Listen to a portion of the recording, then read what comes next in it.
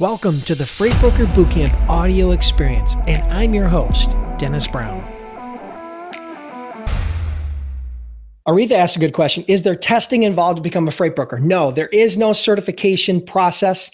There is no educational requirement. There is no degree. There is no online test that you have to take to become a freight broker or a freight agent. So it's one of those situations where you can make an incredible income. To become a hairstylist, you have to get licensed.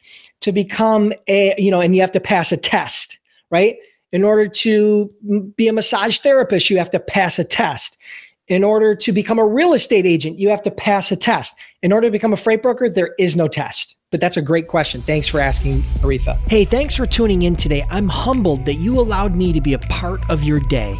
Now subscribe to the podcast so we can do this more often.